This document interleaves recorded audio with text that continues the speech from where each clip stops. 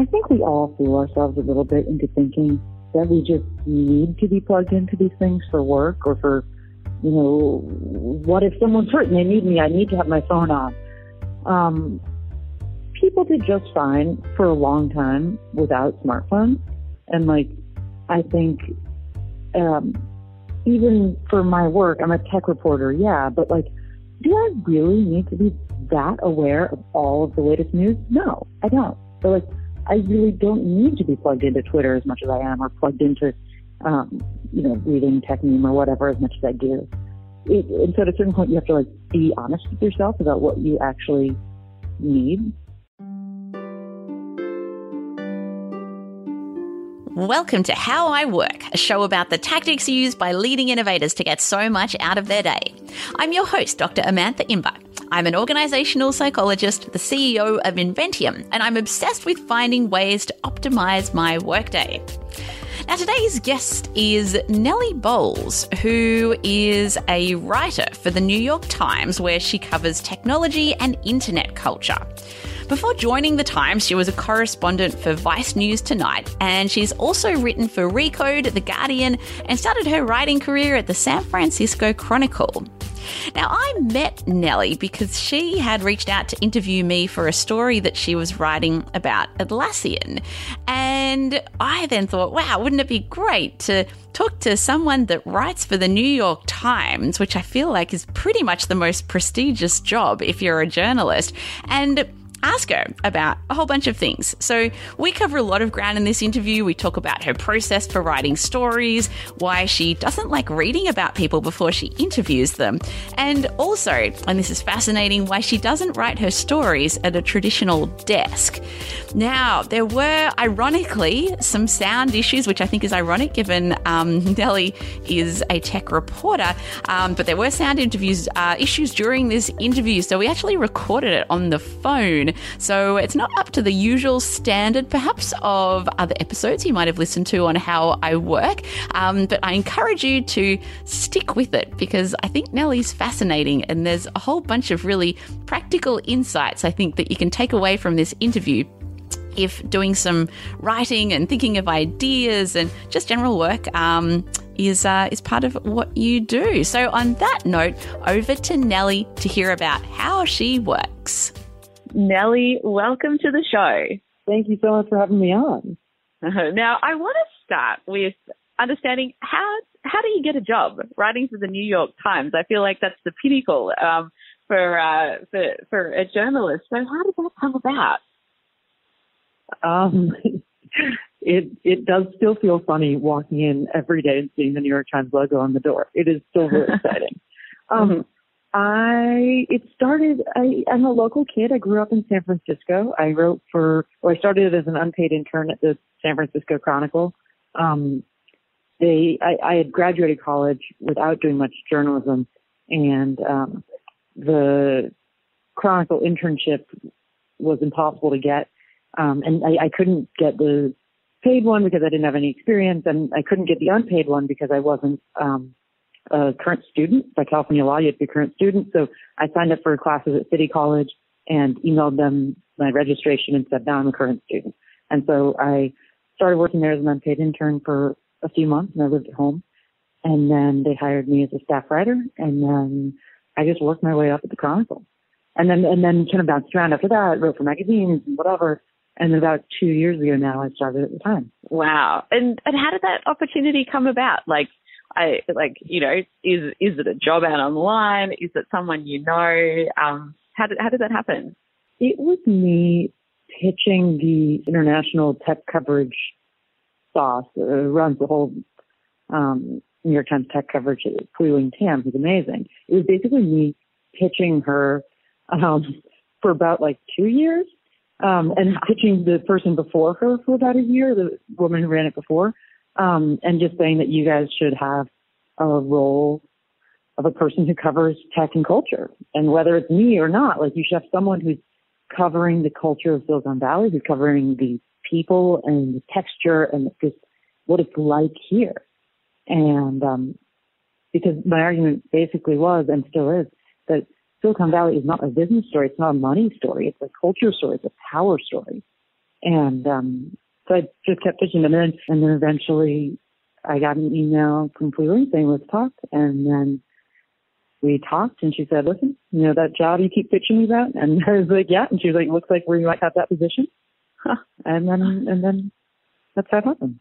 Wow, that's so cool. So you basically created your own job at the New York Times. That's years and years of begging. I love it, and persistence. And I want to talk about writing, and I want to know, how did you learn to write? And by that I mean, what were sort of the pivotal moments in your education that turned you into a better writer? I remember, in third grade or something, we were learning how to write poems, and I wrote a poem that my teacher really liked, and it was so exciting to realize that there was this thing that I was good at. And, kids just gravitate towards what they feel like they're being told they're good at. I don't know how I learned to write. How do you you just practice and you read a lot and you try to copy people. I read a lot of Joan Didion over and over and over again and tried my best to copy that sound. Or I read a lot of Ellen Barry's columns, an amazing foreign correspondent for the Times, over and over again. Try my best to mirror that tone or whatever. I kind of would pick people and try to write in conversation with them a little bit. And it's the only thing that suits my temperament too, because I don't have a very good attention span. I really have trouble with authority figures, which was hard in school. And I like to write. So really, not a good attention span, trouble with authority figures, and likes to write. Journalism is the only career path that's open to you. That's what you got. I want to know, when you're trying to emulate a writer, which I feel in and of itself, for you that might seem completely normal, but I feel for listeners out there that are not writers, I think that's a really interesting concept. What are the sorts of things that you're looking for when you've tried to emulate other people's styles? What are those key things that you're trying to, I guess, kind of copy in your way? For me, I will read something I really like let's say Didion. I will often read it aloud to myself, read a paragraph out loud just to get her voice and her rhythm. And then when I'm writing my own stories, I usually, as I'm writing, talk out loud to myself, or I read it out loud to myself. And if I don't do that, it's usually a worse story. It usually means I'm not paying that much attention to the writing. But if I'm trying to write something really pretty, I want it to be I speak it out loud. And so if I'm trying to emulate a writer, I kind of try to get their rhythm, their voice. I'm probably sounding crazy. Not at all, no. I sound like I'm a nightmare coworker, and I am a noisy coworker. I am talking out loud a lot. And I don't do this every day. It's not like I'm sitting there reading a writer and then writing a sentence. I'll try to absorb as much as I can. Right now I just finished Marjorie Williams' book. And she's a writer she was a writer for the Washington Post who wrote some of the most beautiful profiles of people in D.C. for much of the 90s. And I read her book.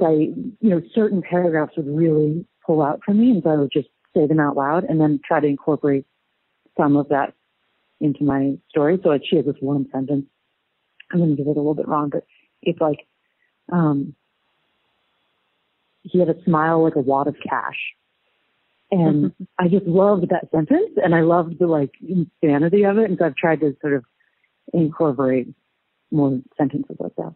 Yeah, I think that's great. It's interesting, the idea of reading out loud.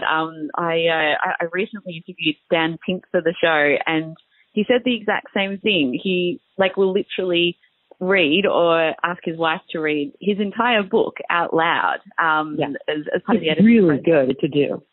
Yeah. There are a lot of really smart people who can articulate arguments really beautifully, and you see them write and they get all tangled up in themselves. And I find myself, I get all tangled up sometimes in my writing. And if you just take it away and just speak the story, say what you want, everything becomes very clear. I think that's a basic writing thing. I'm not discovering that, but it really does help. Yeah. And I want to know, where do your ideas for stories come from? All over the place. So when I started, for the first, I'd say 7 years of writing about San Francisco, I mean, I would go to parties and I would go to events and conferences and just whatever perked my ear up. And then if I was just looking for something quick to do that week or whatever that night, I would go to meetup.com or eventbrite.com and just see what was happening.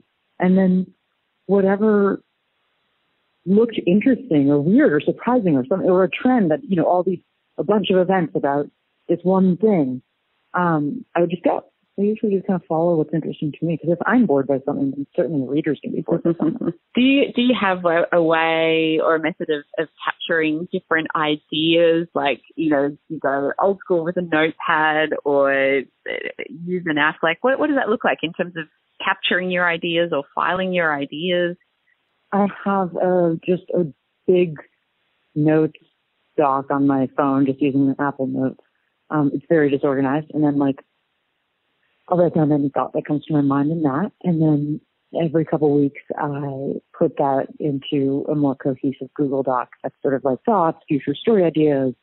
And I'm actually now transitioning. I think I'm going to start using Trello. Have you heard of Trello? I certainly have, yeah. I've had. Of course you have. Of course you've heard of Trello. You're a productivity person. You're obviously, I live in Trello.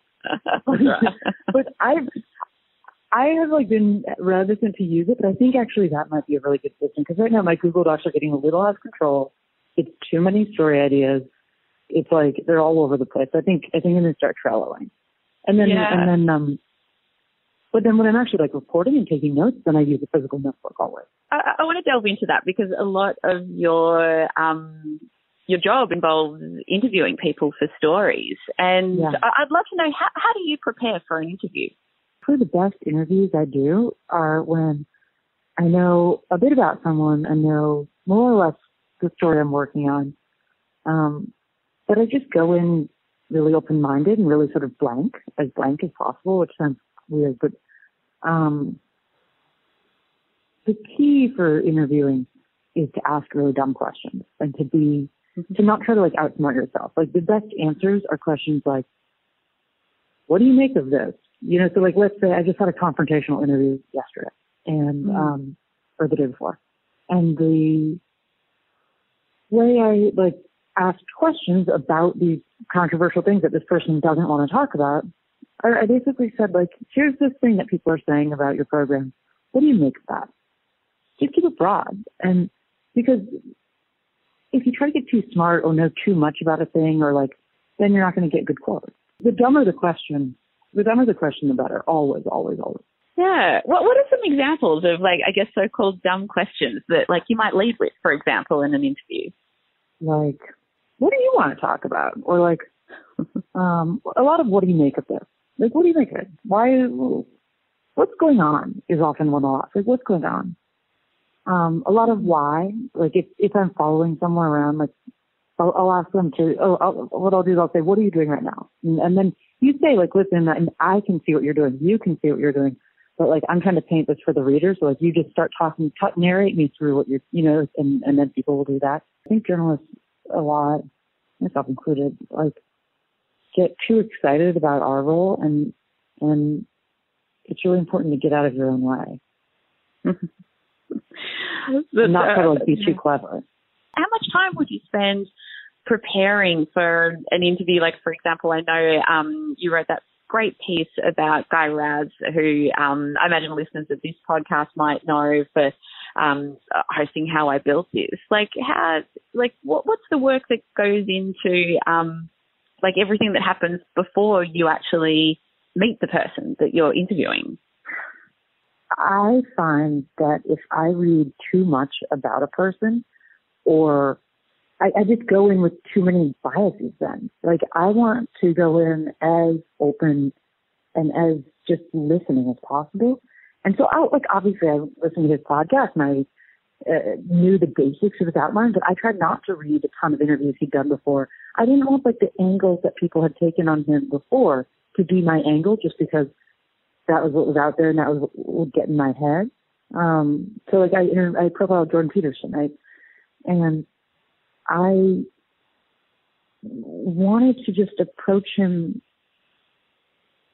fresh, without all the noise and the stuff of other people. And then afterwards you go and you read everything about the person, and then if you need to, you do a follow-up interview, whatever, addressing this or that thing that you find in an interview from 5 years ago that they did.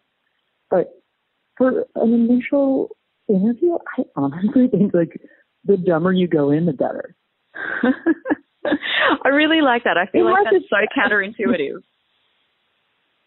I'm telling you, the times when I overthink it are the times when I get it wrong, times when I like just get too caught up in myself and don't listen to the person. Yeah, yeah. And that's also how you write something surprising, is by not coming in with the same expectation everyone else did. You don't want like other perspectives on that person in your head too much. But again, everyone does it differently. Like, so this just works for me, and is like for features writing when you have the opportunity to interview someone multiple times and all that. Like, it's a little bit indulgent to sort of put it in. And so once you've got all that content, like let's just say it is a feature on someone, or covering sort of like a topic in depth, what's your process for creating a first draft of your article? I mean, I wish there was some like amazing process that I always do. I usually, if it's like a newsy story, then I take all my notes, I put them in one document. Well, I copy paste that document so that I have one that's just all my notes forever, and I just close that one. And then I have the other one that I'm going to like play with. And I just start deleting stuff that doesn't need to be in the story. And then usually I end up with like a stack of quotes and details. And then from there, I literally just write through. I just start at the top and just kind of like make one quote and one detail flow to the next one. And that's like, I sort of like scrape it clean, and then the pieces I have left, I kind of like bind them together. And how do you clean it? Like, how do you know what's worthy of the story and what's not? I mean, it's like, what's a good quote, or what's like, if I'm like Guy Raz, I thought it mattered that he had the colorful glasses, like, and so that's like a detail that stays in. But other things don't matter. That one was a profile of a podcaster, so his voice matters a lot. But then the best way to do stories, so that's like a movie story, how I'll do it, but the best way to do a story is what I'm trying to do there, which is like, you do the reporting, you have all your notes, and then you like look at a blank sheet and you try to just think the story. Like, try to just like, how should this be told? And start writing it, and then pull in quotes and things as you need it, but like write it kind of like from your emotional center. It just sounds so cheesy, but it's true. So every once in a while I can do that, but not often.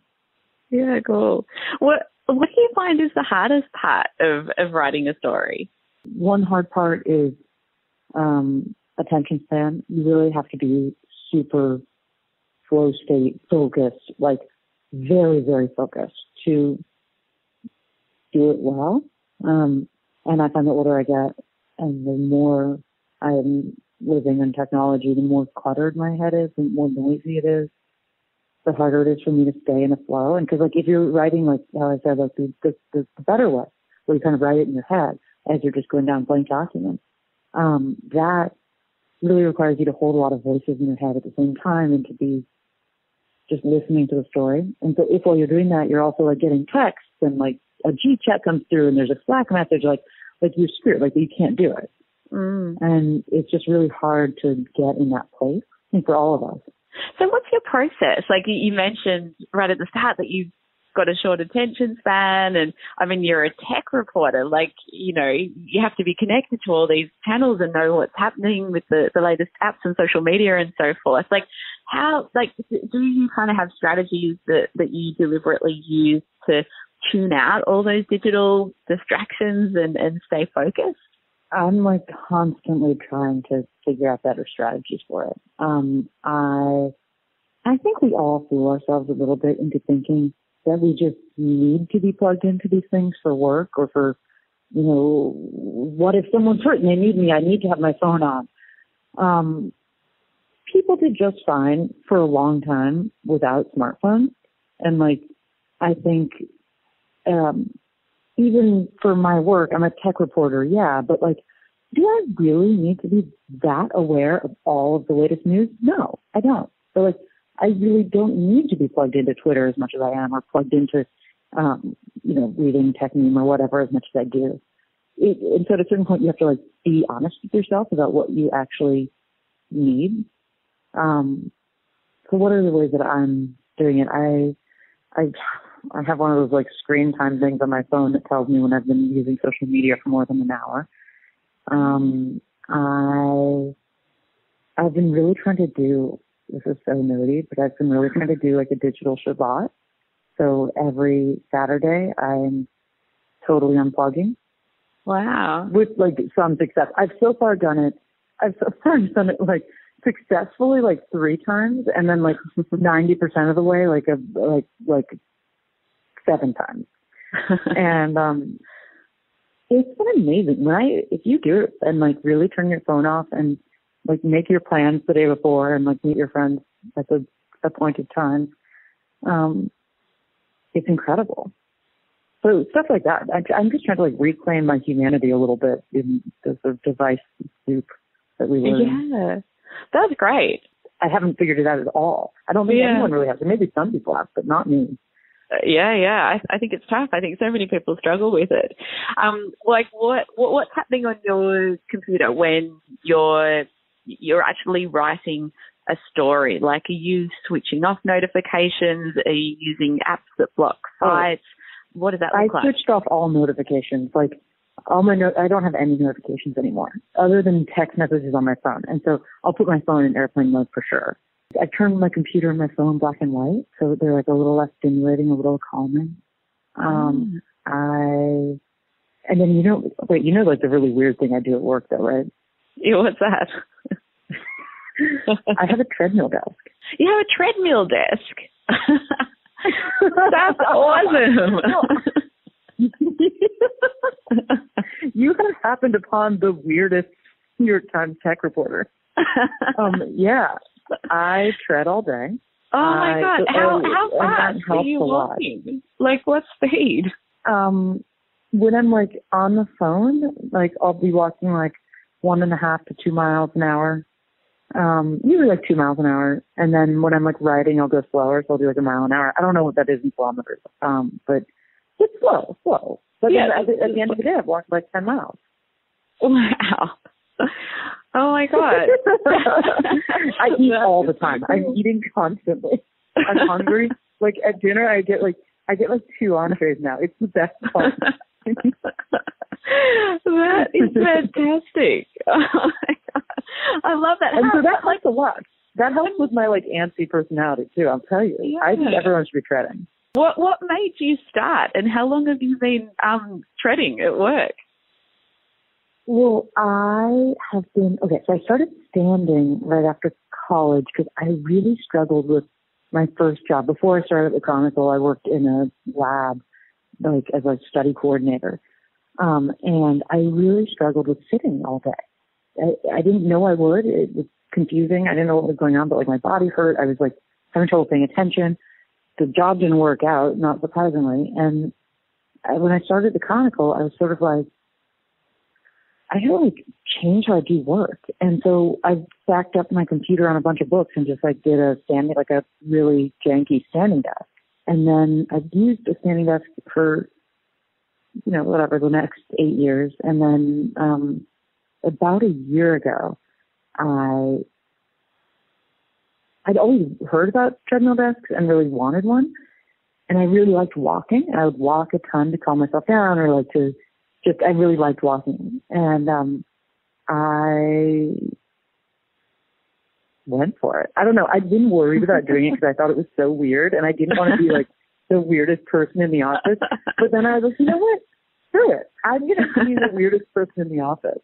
And I asked my editor, Freeway, if I could get a treadmill desk, that I would pay for, and I would bring, And you know, if it was disrupting everyone, she could say it, and I would take it out immediately and all this. And she said yes. That's so cool. So on a Saturday night, I brought a treadmill into the New York Times. Oh, wow. That's awesome. It's made for walking, so it's quieter. Yeah. So what brand and model is it for those that are listening that are inspired to replicate your strategy? It's I think I'm going to get it right. It's a TR1200. It's made by the company Lifespan, and I love it. Like I was nervous when I got it because I was like, okay, I'm getting this big piece of equipment. I'm bringing it into the office. People are all going to make fun of me, and I'm like making like a big personal statement at this newspaper with this like eccentricity. My fear was, what if I don't like it? Like, what if I use it for a month? And I'm like, oh my God. And then I've like done this whole thing. So thank God. I actually love it. And now, like, if I need to work, I'll come into the office. Like, if I have to work on a Sunday, I'll come into the office downtown because I don't really want to, like, the idea of sitting and working is like such a, I don't know. I've gotten spoiled. I've gotten really bratty. Yeah. Oh, wow. You got to try it. You're going to love it. You got to start treading. It's huge. Oh, I'm Googling this machine as soon as this interview is over. I'm very excited about that.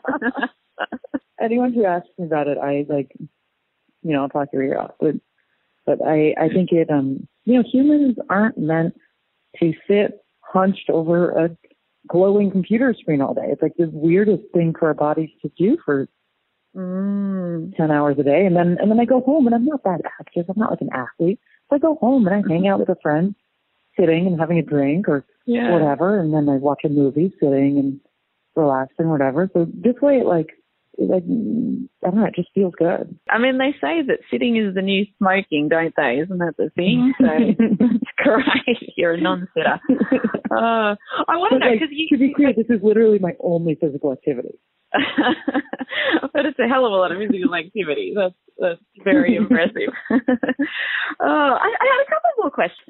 And what are your go-to sources of information for keeping track on what's happening in the world of tech? Do you have websites that you go to, people that you go to? What are your kind of go-to sources of information?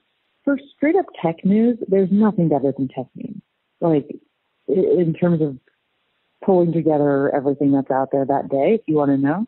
And then I look at hacker news sometimes to sort of know what the software engineers are up to and reading and thinking about. And then I look at, I don't know, I just read the paper. TechMeme and Hacker News will keep you busy. I check those every morning. And I think TechCrunch does an amazing job of what it does, which is like owning the startup space that a lot of people have moved on from, as everyone now is just covering big tech. And so that's become really essential reading. So those are my three. Those are pretty standard. It's nothing. And then, I also love that Stratechery. Yeah, great. That's cool. And are you getting inspiration from like podcasts or e-newsletters or anything like that? Can I tell you something? I have never, unless it was for work, like for Guy Raz or for like understanding what the Daily is, I've never listened to a podcast. Like wow. I don't, unless it's like a work specific thing. In my free time, I don't podcast. I don't know why. I'm sorry. Are you going to kick me off right now? Yeah, that's right. End of chat. It's over. But I think that's really interesting. Podcasts are so intimate. Like, it's letting someone into your ears. Like, when I read a news article, there's a certain distance between me and the writing, but a podcast is so intense.